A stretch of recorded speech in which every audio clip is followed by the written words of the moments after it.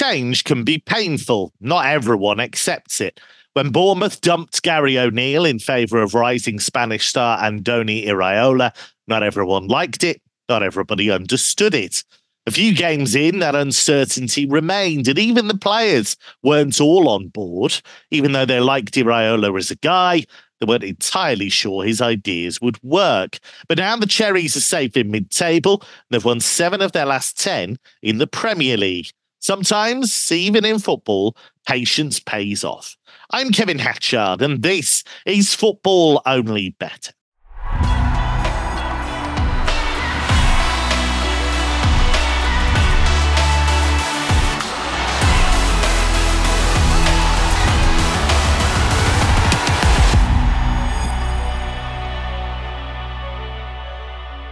A top-tipping team poised like coiled springs, including Mark O'Hare. Mark, fair to say, I think we were Iraola loyalists on the pod. We felt that this was going to work, and in the end, he got there.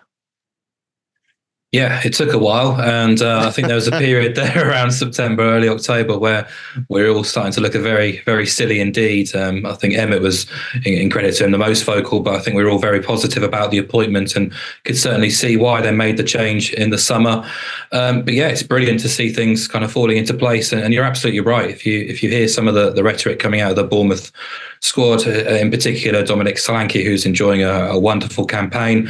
I think Max Aarons was the latest one to come out this week as well, who kind of freely admitted that during the early days they just didn't really know what was being asked of them or what was required in their new roles, really. But starting, it takes time sometimes to have this overhaul, to have this complete transition from Gary O'Neill to something completely different, and it's falling into place. And Bournemouth are starting to look really, really good, and I'm really enjoying watching them so far this season. They're one of the few teams now who you do sort of look out to see who they're playing and see, can you try and catch that match and watch them in action. So I think they've got the tools to really trouble Liverpool this weekend. I think there's an argument to suggest this could be a really good time to play the Reds.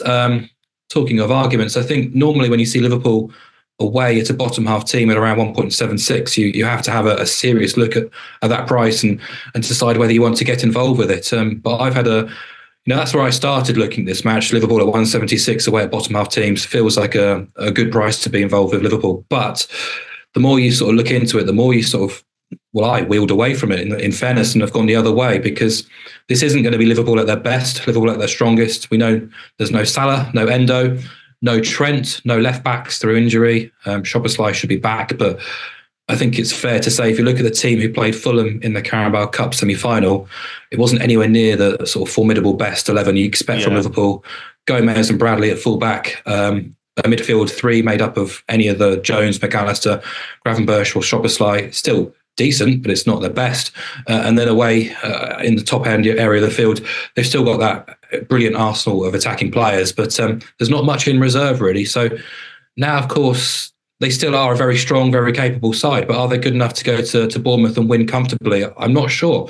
So I looked at Bournemouth +1 here at 176 on the exchange, which is the same price as the away win. My theory being that if Bournemouth score in this match, are Liverpool going to score 3, or are Liverpool capable of winning this game comfortably? I'm not sure, because Bournemouth have scored in 15 of 19, including 11 on the spin in the Premier League. They've grown into the campaign, and even their last match in the league against Spurs, they might have lost that game 3-1, but they did not deserve to lose by that margin, or even lose at all. I thought a draw would have been more than a fair result. They more than matched Tottenham throughout that match. They had 24 shots, which was the highest ever total in a Premier League game against a Big Six team as well. And even if you look at the reverse game at Anfield back in August, when Bournemouth were at the very beginning of this journey, they caused Liverpool all sorts of stress in that first 45 minutes. So if they can replicate those kind of standards, I don't think there's any reason why they can't give Liverpool a couple of headaches here. This is a Liverpool team who have failed to win half of their away matches. They are unbeaten, obviously. They have won 5 wins, or they have got 5 wins from 6 unbeaten trips to teams in 10th and below, but not many of them have been completely convincing. The 2-goal wins against Burnley and Sheffield United, on occasion it looked precarious against the Blades. And if you want to sort of labour the point again, this is a Liverpool side without Salah, without fullbacks, without a defensive midfielder. Their only away clean sheets came in the wins against Burnley and Sheffield United.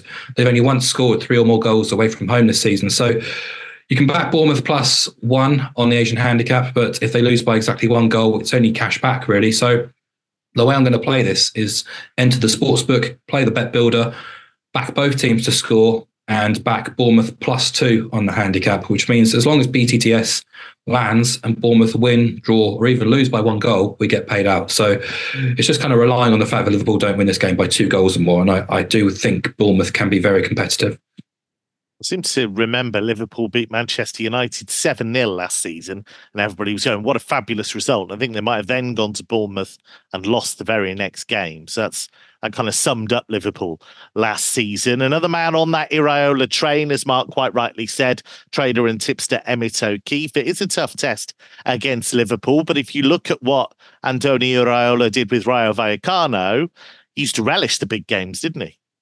Exactly, yeah. We kind of talked about this, that during the season they kind of had an outstanding record against Barcelona and kind of Real Madrid last season, which kind of brought him to the attention of kind of club chairman all around Europe. I think as well, yeah, to me, I think this is a great opportunity to get Bournemouth on side. There's a few factors here. I still don't think the market is fully caught up to Bournemouth are.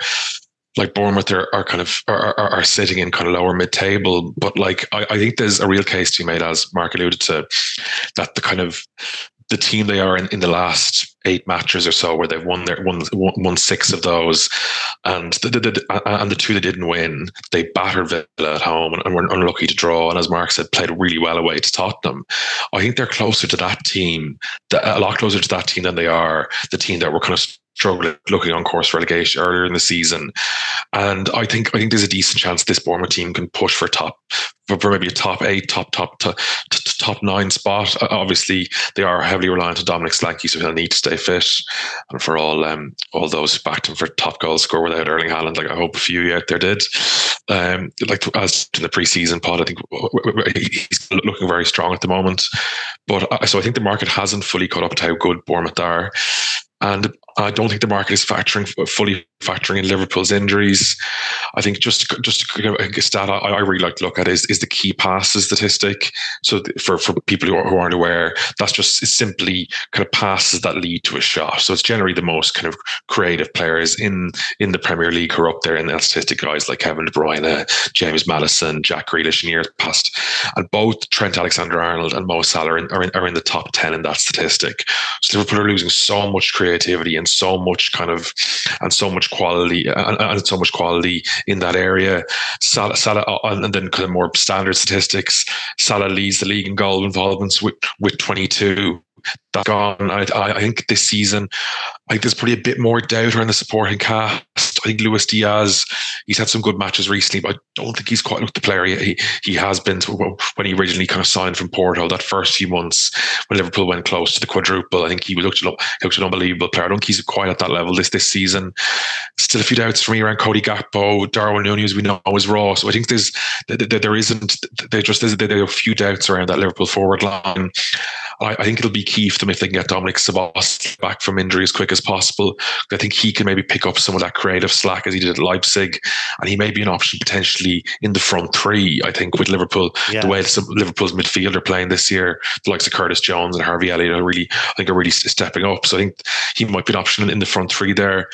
I think as well, credit to you, Kev. I think what we talked about with Taro Endo when he signed for Liverpool, there was a lot of talk around him being kind of a short-term stopgap cheap option. I remember you really talking him up and saying how good he was. That's really borne out in the last couple of months.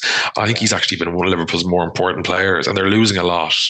Obviously, Alexis McAllister is probably arguably a better player than Endo, but not in that holding midfield. Six, is he? Not a 6, exactly. Not in that holding midfield position.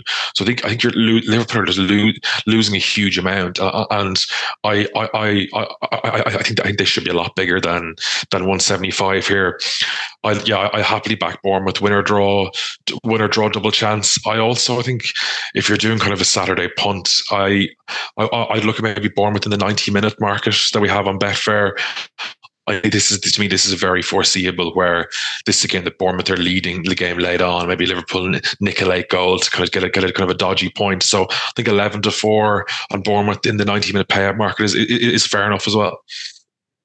And Big Bad Boise in the building. Alex Boyes from Betfair's website, betting.betfair.com, with us once again. It's an interesting one, isn't it? Because Liverpool have been to Bournemouth and won in the League Cup earlier this season. Nunez scored a brilliant goal. But this does feel like a massive test for them with so many players out injured. Yeah, it does, yeah. And again, I will say this, I haven't looked at this game from a betting perspective, but in terms of how I see the game going, I kind of align with what the two lads have said, to be honest. I can't really make a strong case for Liverpool. I mean, it's crazy to think we're all saying this, yet they're sitting top of the Premier League fairly handsomely at the moment. You know, I know City are back in form and stuff, but let us not forget, so we don't get too many trolls, that Liverpool are top of the league. But I noticed over the last 10 games as well that Bournemouth had actually scored the same number of goals as Liverpool over the last 10 as well. So Bournemouth, we know they're right at the top of the form table. They're banging in goals. They're great to watch. They've got the joint third top scorer in Dominic Solanke in their side. You know, hopefully for them, he stays for at least for the rest of the season to see where they can eventually end up. But yeah, absolutely. I don't think Jurgen Klopp will be thinking this is an easy game. I mean, their away form since the start of last season hasn't been great, and it held them back tremendously last year. And even though they've really improved that home form, they've still, you know, what the gap could be if they could replicate that away form from a few years ago. So, yeah, definitely not sold on Liverpool in this one. We always want to know how they're going to be without Salah, but no Trent as well. That's massive. So, no bet for me, but I wouldn't be looking at Liverpool, and maybe Solanke would be the way I would look at it. Try and get him on side if you can. Yeah, it's pretty much a clean sweep in terms of backing Bournemouth. Now, we know that injury time goals can be a pain in the pocket if they ruin your bets. And now you've got 90-minute payout to rescue you if the clock hits 90 minutes and you've got the right result. As it stands, your bet wins when the match ticks into injury time. T's and C's in the description, 18 plus, begambleaware.com. Or let's take it to Bramall Lane. Chris Wilder's Sheffield United up against a West Ham team that tumbled out of the FA Cup to Bristol City in midweek. Emmett, Sheffield United still scrapping away, but they do still look like the worst team in the division by quite a distance. They do, but I'm not sure we've had this. Might be one of the first pro Sheffield United bets we've had all season. But I'm so it's taken until the 18th of January. Yeah, exactly. I'm willing to make the case. I just think this is a particularly unusual game in terms of. I know people fixtures balance out and all, but I think West Ham have been really lucky in terms of the time they're playing West Ham here, because just West Ham are decimated with absences here. Like the West Ham are missing Lucas Paqueta, Jared Bowen, and then Mohamed Kudus and Leif Agard to the Nations Cup. So like that's like four West Ham's best players gone. West Ham has scored 33 Premier League goals this season. 60% of those goals were scored by those four players. Wow. Then Said Benrahma again is suspended due to kind of a red card against Bristol City. So, but I think it was a bad sign. Like West Ham played close to full strength side against Bristol City in midweek, and Bristol City won the shot count and the shot on target count and won the match. So I think West Ham without those players are quite a mediocre side. Like looking at their bench in midweek in that cup match, it was really, really poor, and they are kind of short of options there. And just given West Ham's absences and Sheffield United having the rest advantage, this is a real opportunity for Sheffield United to get at least a point. And Sheffield United have shown a few more signs of life under Chris Wilder. They beat Brentford at home. They drew to Villa at home. They were really unlucky to lose to Luton at home. They absolutely killed them on the XG, and just kind of a few kind of bounces that didn't go away. So I think they can do enough to at least get a point here. So the way I play on the exchange, probably lay West Ham at just under 1.8. But if you're a sports punter, I'd put maybe Sheffield United double chance, or kind of draw a bet at 2.4 in your Sunday accumulator. Alex, is that the way you'd go as well, or are you a bit more pro West Ham here?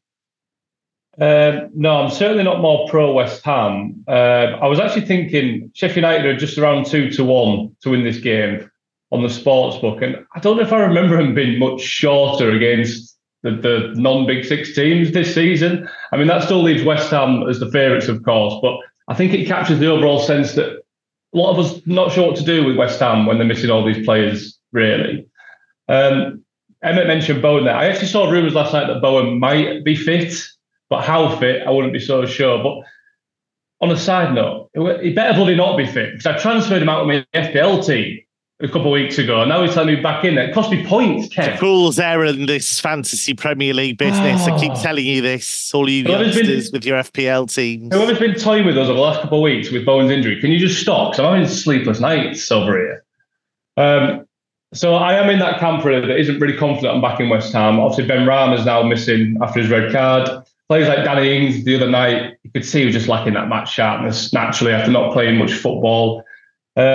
So this is going to be a tight affair, you would think. I mean, unders is trading at 8 to 11. So that kind of paints the picture. I mean, Sheffield United have somewhat improved under Wilder. 4 points from his 6 games, which was after they only got 5 in their first 14. Their defensive numbers have come down, fewer shots per game. They're allowing a lower XG per match against, and which obviously naturally have brought down their goals conceded down as well. So there are some positives. But I think we all agree they're probably not going to stay up at this point.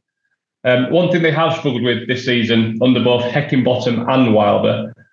Heckingbottom, by the way, I remember when he got the Leeds job. There was like Soccer M skets on his it's the most Yorkshire name in history. Do you not think? I was thinking Heckingbottom and Wilder does sound like a Yorkshire-based detective show, doesn't it? Really. I mean, you would watch that. That's what that is. Consider that after this all goes pear-shaped, but e-bag and all that. So. Yeah, they've conceded more goals from crosses than any other side this season, 13. So this continues to be a problem since Heckingbottom left as well. I think all 3 of the goals they conceded against Luton a couple of weeks ago were via crosses. So the kind of one man they won't be looking forward to seeing here is James Ward-Prowse. So I will say that it's only 1 assist in 9 for him, but he remains top of the most chances created from dead balls in the Premier League this season, and he has more assists via crosses than any other player. So it's 3 to 1 for James Ward-Prowse to assist any time, which I thought it might be a little bit shorter, actually. I thought it was quite nice. There's plenty of Premier League players priced up a little bit shorter in their games. But let's not stop there. We're going to back the man who gifted Bristol City their winner the other night. Can I get this right? Konstantinos Mavropanos. Konstantinos Mavropanos, Kev. You're much more elegant than I to score. I was actually torn between him and Kurt Zouma because I was worried that Mavropanos might be dropped. He's actually made a couple of errors leading to goals in his last few games, despite having that goal at Arsenal. But considering he did score against Arsenal, a header from a corner a few games ago, since then he's actually managed 4 shots in 3 games and at least 1 in each. He's going to get my vote here. So this looks like it's going to be tight, as we've said. Often set pieces can decide these sorts of games. So when you have one, or if not the best, set piece taker in the league, it gives me hope that we can profit here at some juicy prices. So Mavropanos is 22 to 1 to score first. He's 10 to 1 any time, and this could be a game that sees a solitary goal. So I'm going to back both. And just like, which podcast was it where I was Neville Longbottom? This time I'm like Emma Watson in Beauty and the Beast. You cannot keep me out of the ballroom, Kev. You're very tall, Emma Watson. we're gonna double it up. We're gonna go for a small stakes on the Ward-Prowse assist and the Mavropanos goal, which is 32 to 1 on the bet builder. A scary and slightly disturbing thought there. I'm still thinking of plot lines for Heckingbottom and Wilder. Somebody's been poisoned with cakes in Whitby, something like that. Loads of episodes that we can come up with as the season progresses. Let's move to the South Coast, shall we? Brighton against Wolves on Monday night. I'm actually going to be commentating on this one, tonsillitis allowing.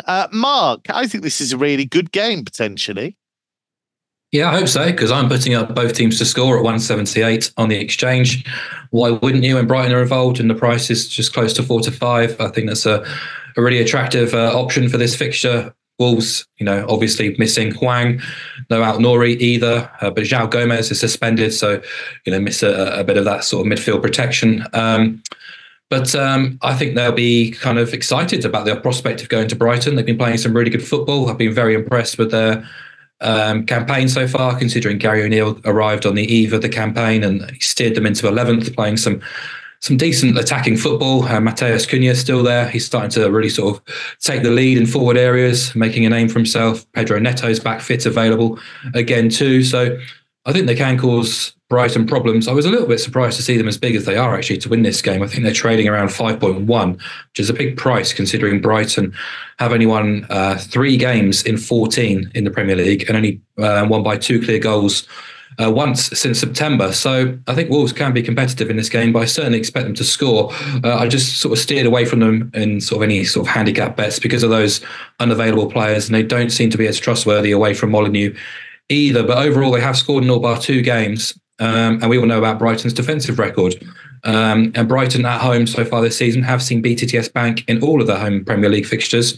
I know they are missing Matoma, Fati, and Ciso, Adingra, and Solly March, but João Pedro has been playing very well. Evan Ferguson is fit and available, and Gross has been brilliant in midfield in recent weeks too, and Estupinian's back as well. So Welbeck as well played himself back into form too, and you always expect Brighton to score. So if BTTS can land in home fixtures against Burnley, Luton and Sheffield United, I see no reason why it shouldn't against Wolves either. So BTTS at 178 on the exchange. Yeah, I think when Julian Lopetegui left, he kind of made out as if there was a load of old rubbish in that squad, whereas actually there are a lot of good players. I think Gary O'Neill kind of arrived and went, these are fine. No problem with these players at all. Let's take it to the Championship. Massive game, this one. Leicester and Ipswich, 2 teams have been very impressive in the second tier so far. Alex, what have you got for us?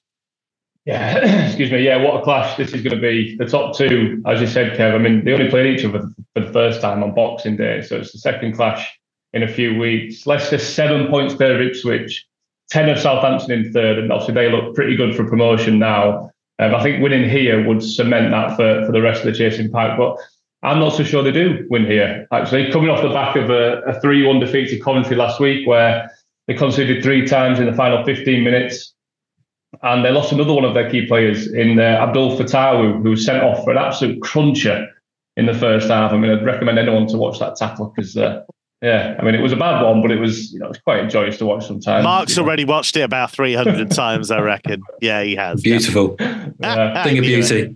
I knew it. They are tempting to oppose with that added layer. I mean, the irony with Fatawu is that he could have gone to AFCON for Ghana. He rejected the call up to stay and keep his place at Leicester, and now he's banned for 3 games. Ghana play Egypt on Thursday, and if they lose that, that's the second loss of the tournament. So he'd likely be back well before his suspension would have been up if he'd have just gone to AFCON and played. So yeah, that's fairly amusing. So there's no Fatawu, no Vardy, no Daka, no Iheanacho, no Ndidi. Some key players there. I'd probably argue Ndidi, probably the biggest loss of them all, actually, the way he's played this season, a slightly different role. I will say, of course, they've got their 2 leading scorers still fit. Dewsbury Hall, he looks good for player of the season in the whole division, to be honest. And Mavadidi, they've both got 9 league goals each, and they're both fit. So obviously it's not a completely decimated squad, but definitely some problems to address there. And Ipswich themselves, they had a bit of a wobble, which started with that 4-0 defeat at Leeds just before Christmas. They had a 4-game winless run, but a huge win over Sunderland last Saturday. Coming from behind, and they're still in that driving seat for automatic promotion. 3 points clear of Southampton. When these sides met a few weeks ago, Ipswich needed an injury time equaliser, but they had the lion's share of the game. Actually, they outshot Leicester 19-5. Nearly half of those shots came inside Leicester's box as well. They generated 9 more corners than Leicester, which brought up plenty of chances from set pieces. So they did deserve a point, at least in my opinion, in that one. So the price up at 3-1, if not a bit bigger, to win here, and a 10-11 double chance, so to win or draw, which I think is a great bet. Leicester's home matches have actually generated much lower goals per game than their away games, probably likely to do to the approach that obviously away teams take when they travel there, but Ipswich won't be defensive here. They will play their attacking pressing game, similar to how Leeds did at Leicester back in October, which they won 1-0 that night. So I think the likes of Wes Burns, Nathan Broadhead, and one of my favourite players in the Championship, Connor Chaplin, who just absolutely loves to shoot. I think he averages about 4 shots per 90. He's hit like the 7 shots mark multiple times this season. So I think they can cause plenty of chaos for this Leicester back line. It's only 2 away defeats all season for Ipswich as well. So we know they're strong on the road. So they have won or drawn 13 of their 15 away league games so far. So I'm actually more than happy with the 10-11. For a double chance. Pressure's growing on Xavi at Barcelona after they were absolutely smacked in the Spanish Super Cup against Real Madrid. They have a tricky game away at Betis. Mark, this is potentially quite big for Xavi because you feel like the one thing he cannot afford here is for his team to get smacked, but they don't look great, and they haven't looked great for quite a while, actually. If you think how many times they've had to dig themselves out of trouble this year, or this season, rather, it doesn't feel like a team that's on the up. Not at all. No. I want to be against them at odds on prices. We were pro Betis last weekend. They left it late to pick up the points against Granada. But I want to be with them again with a half goal start here. It's 2.14 on the exchange for Betis to avoid defeat. This is obviously a much more difficult test, but I've got more than enough faith in them to pick up a positive result because there'll be a terrific atmosphere, as there always is in Seville when Barcelona come to play, whether it's against Sevilla or Betis, and they are very capable. We've already seen them this season hold Real Madrid, hold Atletico Madrid, hold Girona, the draws here at the Benito Villamarín. They've only lost 3 times in La Liga all season. So that's already enough reason to believe that they're capable of being a thorn in Barca's side. But as you mentioned, Barca have been trash for quite some time, really. I can't remember, was it September, October time that they battered Antwerp 5-0. They battered someone else in La Liga 5-0 in back-to-back games, and they look brilliant. September, I think. Yeah, Felix has come into the side. They were playing with freedom, expression, they're really exciting to watch. And since then, it's just been nosedive after nosedive, really. And I just can't trust them away from home at the minute. They failed to win 5 of 9 away league games already this season. They've only kept 2 clean sheets away from home in La Liga. Of their 4 away league victories, one of which came at Real Sociedad. Despite being utterly dominated in that game, it was a real smash and grab. Recently, they had to come from behind at Las Palmas when being completely unconvincing to win. They're also put under real pressure and failed to convince when being held at both Valencia and Rayo since the end of November. So they are far from bomb-proof. As we saw against Real Madrid in the Super Cup, just being destroyed, really. Xavi is rightfully under pressure. That squad is more than good enough to compete at the top end, but at the minute, they are struggling for top 4. Athletic are ahead of them in the La Liga standings, which is, everyone knows how embarrassing that is, really, considering what Athletic's constraints are. So, still no They Ter literally Stegen. cannot afford to miss out on the Champions League. Like, I know people, we say that, but they literally can't afford to do that because the whole pulling of levers and you name it is predicated on that Champions League money coming in. So if they miss out, they're in big trouble. They are, and obviously at the start of the season, no one anticipated Girona being the side that they are to kind of infiltrate the big 3, and no one expected Athletic to be up there in the reckoning. Real Sociedad have still got room to improve too. So this is going to be incredibly tight, incredibly difficult for Barca, who are still missing Ter Stegen, who has been their saving grace so many times in the last couple of years. No Gavi, no Rafinha, no João Cancelo, and Robert Lewandowski hasn't really been the same player this campaign either. So, across the board, Barca are looking vulnerable, looking fragile, and this is a really trappy game. So, Betis are missing a few themselves, but I think at home, with the energy, the physicality, the tenacity that they'll bring to this game, I'm more than happy to back them to avoid defeat better than evens. Should mention as well, too, that Betis have had a free midweek. Barca obviously played that Super Cup game in Saudi Arabia. They're also involved in Copa del Rey action on Thursday night, albeit against lower league opposition, but it sounds like Barca are fielding close to a best 11 for that fixture too. So, Betis have had their feet up all week. Barca away in Saudi Arabia, away again on Thursday and away again on Sunday. More happy to oppose them at the prices. Let's take it to the German Bundesliga. I'm going to back Bayern -2 on the handicap and Harry Kane to score against Werder Bremen. You get 1.98 on the bet builder for that, and I think that's decent. Bayern won 4-0 in the reverse fixture. Could have won by more in that game. They've tended to smash Werder Bremen, not just recently, but in recent history as well. They're looking so sharp against the kind of lesser lights at home. They tend to duff up the smaller teams at the Allianz. They won 8-0 against Darmstadt. They won 7-0 against Bochum. This feels like the kind of game that they will whiz through. Kane has already equaled the record that was set by Lewandowski for the most goals in the first half of a Bundesliga season. He's got 22 already. He's only played 16 games, so no reason why he can't be on the score sheet as well. So I thought that was decent. If Bayern win by 3 goals or more and Kane's on the score sheet, then we get a full payout at close to evens. Let's wrap it up in Serie A. Empoli against Monza, Mark, and Empoli have made a coaching change, I seem to remember. They have, but I'm not sure it's going to sort of pull them out of the trouble that they're in at the minute, because they've been really, really poor for the whole campaign, really. Even more so recently. They have made a coaching change. Is it a couple of times now this campaign to try and turn the tide? Either way, it's not been getting the new manager bounce, if you like. They've only won 3 games all season. They've taken 0 wins and just 3 points from the last 8 games. They scored just 1 goal in the last 5. They were beaten in last weekend's 6-pointer against Verona. Their only home win so far this season came against Salernitana. They do have the worst home record in terms of points earned. And I think they've only scored 5 goals at home all season in 15 hours worth of football. So quite happy to oppose them here against a Monza side who you kind of know what you're going to get from Monza. They're never going to be sort of featuring in the top 6, but they're also too good to be going down. Yeah. Only made their Serie A debut last season, but finished 11th. They're 11th again this campaign. Normally tough as old boots and tend to be quite obdurate opposition for the big boys. That wasn't the case last weekend. They were smashed 5-1 by Inter, but that's an anomaly. So far clear of everybody, though, aren't they? They're going to do that to teams. They are. They're comfortably the best team in the division. That doesn't happen often for Monza. And I'm always quite keen to kind of get a team on side after they've been delivered a kind of hammer blow like that. They normally get a reaction. So if you look at Monza's record this season, they are winless against the top half. But if you look at their record against the bottom half, unbeaten, 6 wins from 9, 3 wins from 4 unbeaten away trips.